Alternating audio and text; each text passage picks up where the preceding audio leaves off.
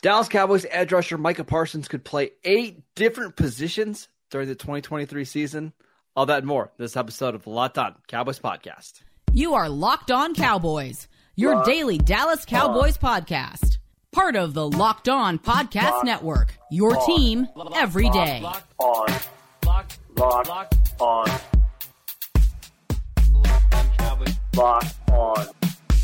Cowboys. Welcome back to the Locked On Cowboys podcast, part of the Locked On Podcast Network, your team every day. We'd like to thank you for making us your first listen of the day. This episode is brought to you by FanDuel Sportsbook, the official sportsbook of the NFL. Make every moment more. Visit FanDuel.com/LockedOn today to get started. I am your host, Marcus Mosher. You can follow me on Twitter at Marcus_Mosher. Joining me today, as always, is Landon McCool. You can follow him on Twitter at McCoolBCB. Landon, we are recapping our notes from week 2 of the Dallas Cowboys OTAs. We got this interesting note from Micah Parsons at practice. He says, I could potentially play 8 different positions this season. Buy or sell Parsons playing 8 different positions? I'm probably going to, love a good buy or sell. I'm probably going to sell. I mean, 8 different positions seems very arbitrary, right? Like, Are you not playing the left corner, the free safety and strong safety, but you're playing the right corner? Is that what it's supposed to be? Like, to me, it's basically like 8 different spots he could line up, right? That's that kind of the way I interpreted that. Yeah, I kind of interpreted it as he's a guy who's speaking in front of the media, and he's like, yeah, it's a lot. 8 different positions, right? Like, I'm not holding him to the number. I'm not going to be, like box scoring every single game to make sure that he hit all 8 positions by the end of the season. Yeah. I think the idea is that he's still going to move around a lot. They're still going to deploy him in a whole bunch of different ways. There was a ton of talk already this offseason about all the weight he's gained or not that much weight, just a whole bunch of talk, more talk than weight that he's gained, frankly.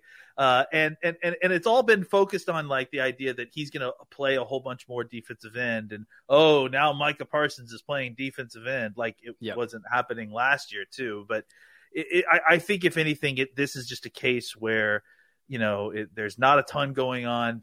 Micah Parsons is an interesting player. And one of the things that makes him interesting is that he kind of lines up all over. I think what he's ultimately trying to tell us is that trend is going to continue. He's going to continue to line up in different spots and be deployed in different ways to kind of get the best advantages that the defense can get. I don't know that this is like, we're going to see Micah Parsons lining up against, wide receivers and running cover one and playing in a silo. I just think that this is kind of an overblown story about a guy who was already very exciting and already lining up in a whole bunch of places. Yeah. So Dan Quinn had a really interesting quote a couple of weeks ago about he was talking to Micah Parsons on how to get him to take the next step in his career. Yeah. And then Parsons actually kind of commented on it this week. I'll read you the quote. It says, I'm kind of off the sack wave. I'm on to the impact wave. You see Aaron Donald, he can have 12 sacks, but the impact he makes is so dominant. You can tell I really just want to be dominant. And then you see guys who have 16 to 17 sacks, but they're not considered a guy. I want to be a guy, not one of the guys. What Dan Quinn was trying to get to Micah Parsons earlier this offseason is it's not easy to put up awesome stats, but the generational players make it easy for everybody else around them to get stats. And I think that's kind of what Micah Parsons is alluding to here is how can I be so great that it makes everybody else around me better? And maybe that means I don't get 17 sacks, but my impact is bigger. I think that's what we're going to see from Micah Parsons this year. Yeah, it's the old disruption is production idea, right? Yeah. Is that if you could find a way to put him into a situation where he's drawing so much attention that it's going to allow other folks to kind of beat their one-on-ones and produce on their level. That's the kind of thing that he's looking for. It's not just enough to be a singularly dominant player who's racking up stats if ultimately you're not providing opportunity for the rest of the players around you. That's what the truly great players do. I mean, the kind of straws that stir the defense, the drinks of the defense, right? That everything is based off of, look, an offensive coordinator is going into a game plan this week against the Cowboys. First thing he's going to do is how do we stop Micah Parsons? And that's what the Cowboys want. More of offensive coordinators staying up late at night trying to figure out ways to stop Micah Parsons, and then while doing that, while expending all these resources and time and trying to stop Micah Parsons, you forget about DeMarcus Lawrence, you forget about Sam Williams, you forget about Oso Odigizua, you forget about some of these guys who can take advantage of the just the shift of literal bodies from one side of the defense the offense to the other to try to stop Micah Parsons. Suddenly you get a much more advantageous situation for someone on the other side of the line.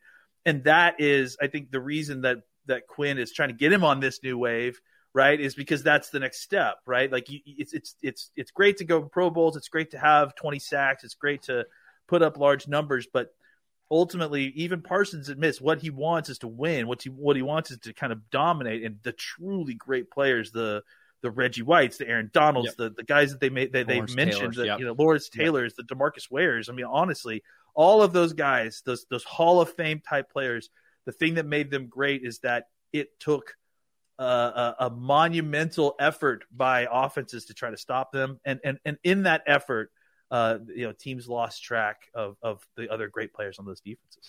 Yeah, and I don't think it's so much about just making sure that Micah Parsons occupies a double team all the time. That's not what it's about. It's just to create confusion, right? Yeah. Like, find weakness, exploit it. Yeah, and I look at like what Aaron Donald has done with the Rams, and basically, if you're an edge rusher that plays with the Rams, you're going to get 10 sacks by default every year because Aaron Donald's going to have so much, coverage on him, right? So you're going to get 3 unblocked sacks a year. Or if you're DeMarcus Ware, right? George Selvey can come in and have an 8.5 sack season, right? Just because of the opportunities.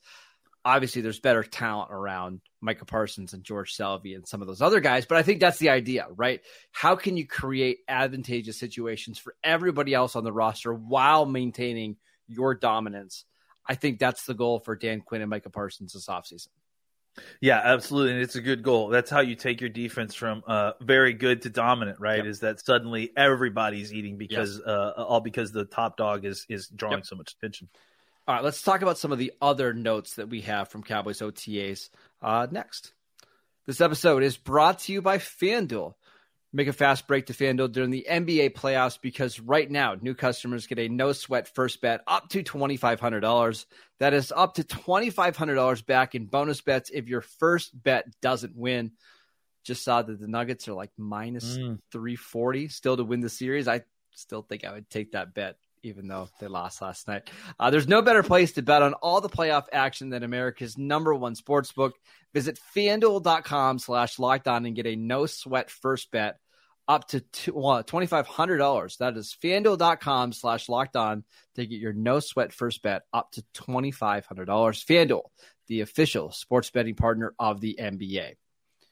We want to thank you for making Locked On Cowboys your first listen every dayers. On tomorrow's show, we're going to talk a little bit about the Cowboys quarterback position, what we saw last year, what we expect kind of going into the year, and then some future stuff. So make sure you guys tune in for that. Landon, let's talk about some more news and nuggets that we got out of OTAs, including a Jordan Lewis injury update that has me a little bit concerned. Jordan Lewis said that his injury was one of the worst that a doctor has ever seen, referring to his Liz Frank injury. And the hope is that he is ready for training camp.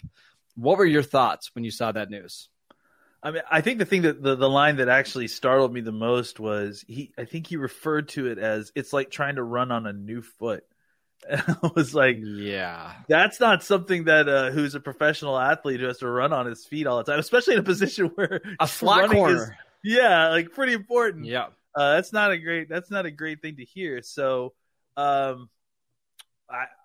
I honestly don't know what to think. I mean, I think it's my first thought honestly is well, what does this mean? Like, does it mean that he is behind the 8 ball and that this is something that he's really going to struggle to kind of come back from? I mean, everyone can put on a smiling face about it or talk about it in the past if they want, but it does feel like it's something that is going to have an effect on him, certainly early on in training camp. But I mean, I don't know, maybe even well into the season. So, and maybe he won't be the same player. We've seen these kind of injuries sap players' explosiveness. I mean, this is pretty common at this point. It's kind of what ended Dez's career, right? I was just going to say honestly, Dez was just not quite the same athlete, and Dez Bryant was a much more explosive athlete than Jordan Lewis was before this. So Jordan was already kind of playing on the savvy spectrum of the cornerback, groups as opposed to the athletic spectrum. So it's a concern. I mean, obviously the thing that helps this is that the Cowboys are filthy in their depth at cornerback at right now. They've got a lot of bodies, but I mean, part of that was knowing that you had Jordan Lewis as your potential starting slot corner for someone to take that job from him. And maybe that's why we've seen so much rotating going on at the slot cornerback position during OTAs, including Calvin Joseph, a little bit of Deron Bland moving there. Like maybe they know there's a chance that they just don't have Jordan Lewis for the first 6 games of the season, maybe due to PUP, or maybe not at all, right? Maybe there's a chance that he just gets to training camp, he's able to pass a physical, but he's just not the same player, and the Cowboys just decide to move on. Yeah, I mean, I have to think that those are possibilities that are inside the spectrum of possible outcomes, right? Yeah. Like it's just concerning. I mean, it certainly isn't the kind of review you want to hear about as someone coming off of an injury. But at the same time, maybe there's a situation where he's recovered and he's okay. But I think that it obviously was extremely concerning and eye-opening, and certainly something that makes you go back to Jordan Lewis's profile as what you're expecting for the next season, and kind of maybe make some adjustments on what's even possible for him this coming season. I do wonder if the Cowboys will slow play this a lot, right? Like, because there's really no reason to rush him back on the practice field in August. Yeah. And if some of these young corners, including one we're going to talk about in a second, look good in training camp, maybe the plan is just to put him on PUP. So that way you can keep an extra cornerback. And that way when we get to, when's the 6-week mark? That'd be like late October. You have just another, asset that you could potentially use if you're losing some cornerback depth. I kind of had a feeling that we're trending in that direction. I mean, honestly, for the Cowboys, like I think they would have loved to have had a cornerback that they have kept in their back pocket last year, at the end of the season when they had so many injuries. So if there's an opportunity to do something like that this year, I bet they would take it. And again, remember, PUP will take you basically 4 months from now. So that's a long time to let Jordan Lewis recover from the surgery, get back to 100% or as close as he can be. We'll see. This is certainly a situation that we're going to have to monitor throughout the summer, throughout training camp, and probably well into the season. Let's also talk about Trayvon Diggs. There's some discussion about the Cowboys wanting to get a contract done here. Even Stephen Jones, right before we jumped on, said the Cowboys have touched base with Trayvon Diggs' agents. What's going on here? It sounds like the conversations have at least started, and I don't know if that's directly related to his absence or whatever. I mean, look, hold in. Yeah, hold in, right? Like he's at OTAs, but he just didn't go on the field. So, I mean, I don't know if those things are related, but it does sound like at least negotiations have begun. I have to feel like it's probably not coincidental that they started, right after they got all that money back from their June 1st cuts. Yeah. So, it sounds like the Cowboys right now are kind of engaging in negotiations with, early days with both CeeDee Lamb and Trayvon Diggs. So, and obviously, as you may be aware, that their contracts are kind of similarly tied together at this point. So, but the reason why the Diggs one is more pressing is because the Cowboys do have the 5th-year option with CeeDee Lamb, which they exercise this offseason. They're saving some money for obviously Micah Parsons down the road, but it does feel like if they can get this Diggs one done now or before the season, one less thing to have to try to worry about and try to do next offseason. Yeah, I mean, at some point you're going to have to pay Micah Parsons for all 8 positions that he's going to be playing. So it's going to be very pricey. I do find it really fascinating. The Cowboys say, "Hey, no, he's a linebacker, guys. He's not." They're already engaging in that, right? They're already engaging in the let's start slotting folks into the correct franchise tag box, right? Yeah, I listen. I mean, we joke about that, but honestly, I don't know how much playing around they're going to do with CeeDee Lamb, Trayvon Diggs, and especially Micah Parsons. Parsons specifically is a cornerstone player of this team, so I just imagine they'll give him whatever money he wants. There may be some conversation. I think of these three, and we've talked about this before, Diggs is likely to be the most contentious of the negotiations.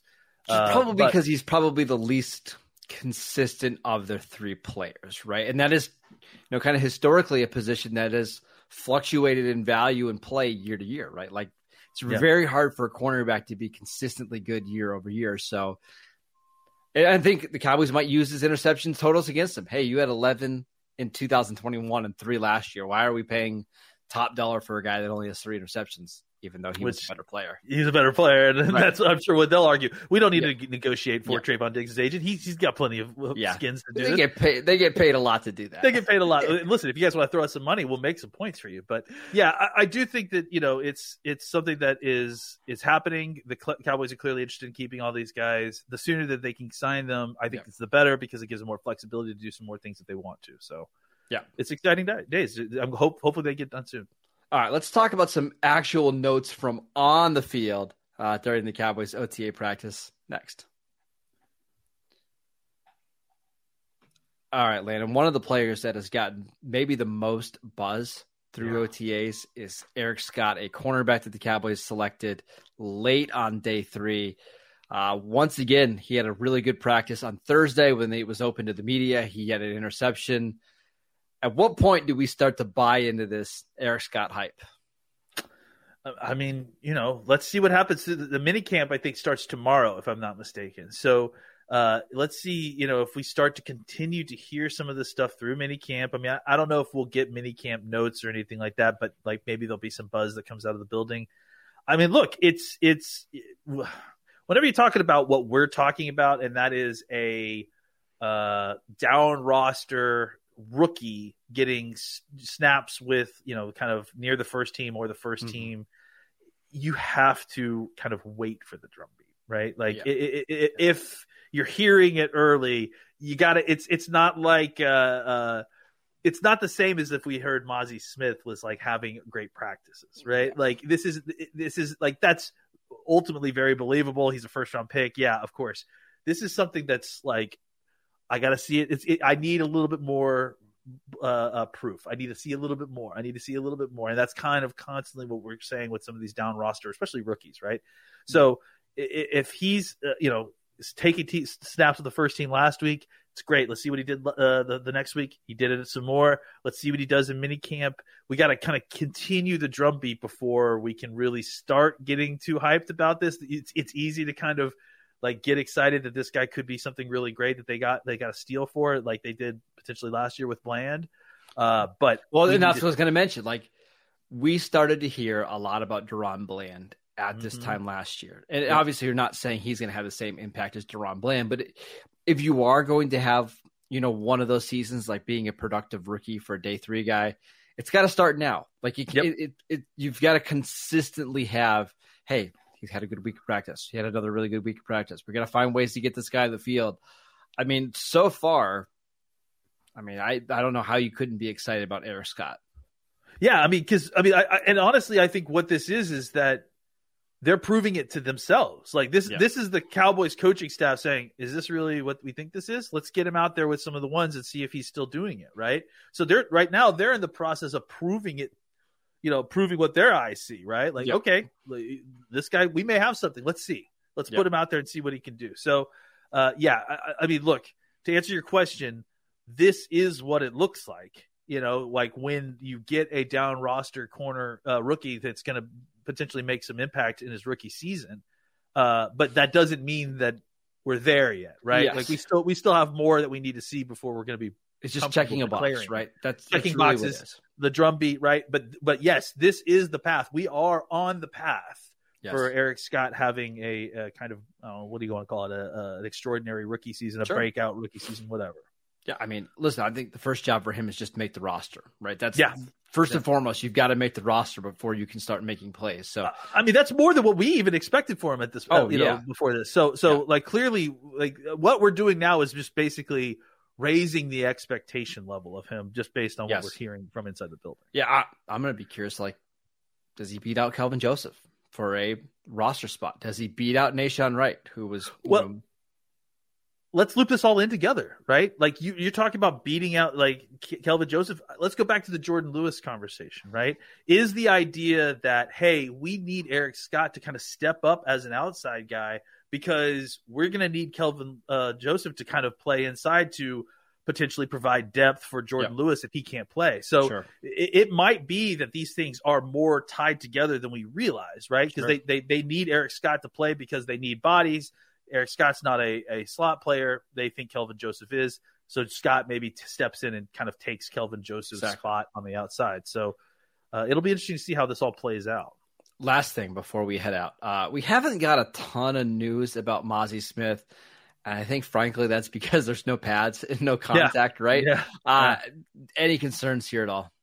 Nope. It sounds like him and Tyler Smith got into a thing on Thursday, which is fun. I'd love to hear the sounds of that. The whatever that's going like, against each other. Yeah. Just like that's the sound without pads. Hear. Yeah, exactly. So it's just their bellies slapping each other, right? I think and look, John Owning has been rightfully saying release the stance tape or whatever. Like we want to see pictures of this new stance because do you think it's going to make a difference? But yes, I do agree. I mean, look, the nature of the position.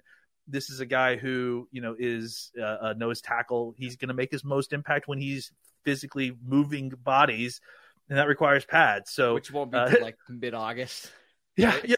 Funny, it's for Cowboys fans. Like we haven't drafted an exciting defensive tackle in so long. We've forgotten how long we have to wait before we can truly evaluate one. So, because remember the Cowboys start training camp late July, but the pads don't really come on until a week later, 2 weeks later. So you have to wait a little bit. I did see one picture of him in Isaac Alarcon, who moving from offensive guard to defensive tackle. That was not pretty, but that's the only one I saw. That picture, honestly, I think I pointed that out to you. The picture that has Isaac in it, Isaac is the more kind of striking thing in that picture. Yeah. Seeing him line up in a defensive lineman stance it's very odd. Didn't look natural at all. No, he's got all his weight on his front hand. Like he's like if all an offensive lineman had to do is just swipe at his down hand, he's fall right on his face. Yeah. Yep. Man, I love talking about OTAs. It's so much fun. So, all right, that is it for today's show. Again, we want to thank you for making us your first listen of the day. Be sure to tune in tomorrow talking about Dak Prescott and the rest of that quarterback room in position moving forward. We are free on YouTube. We're free and available wherever you can get your podcasts. Go follow Landon on Twitter at McCoolBCB. I'm at Marcus_Mosier, and we'll see you next time.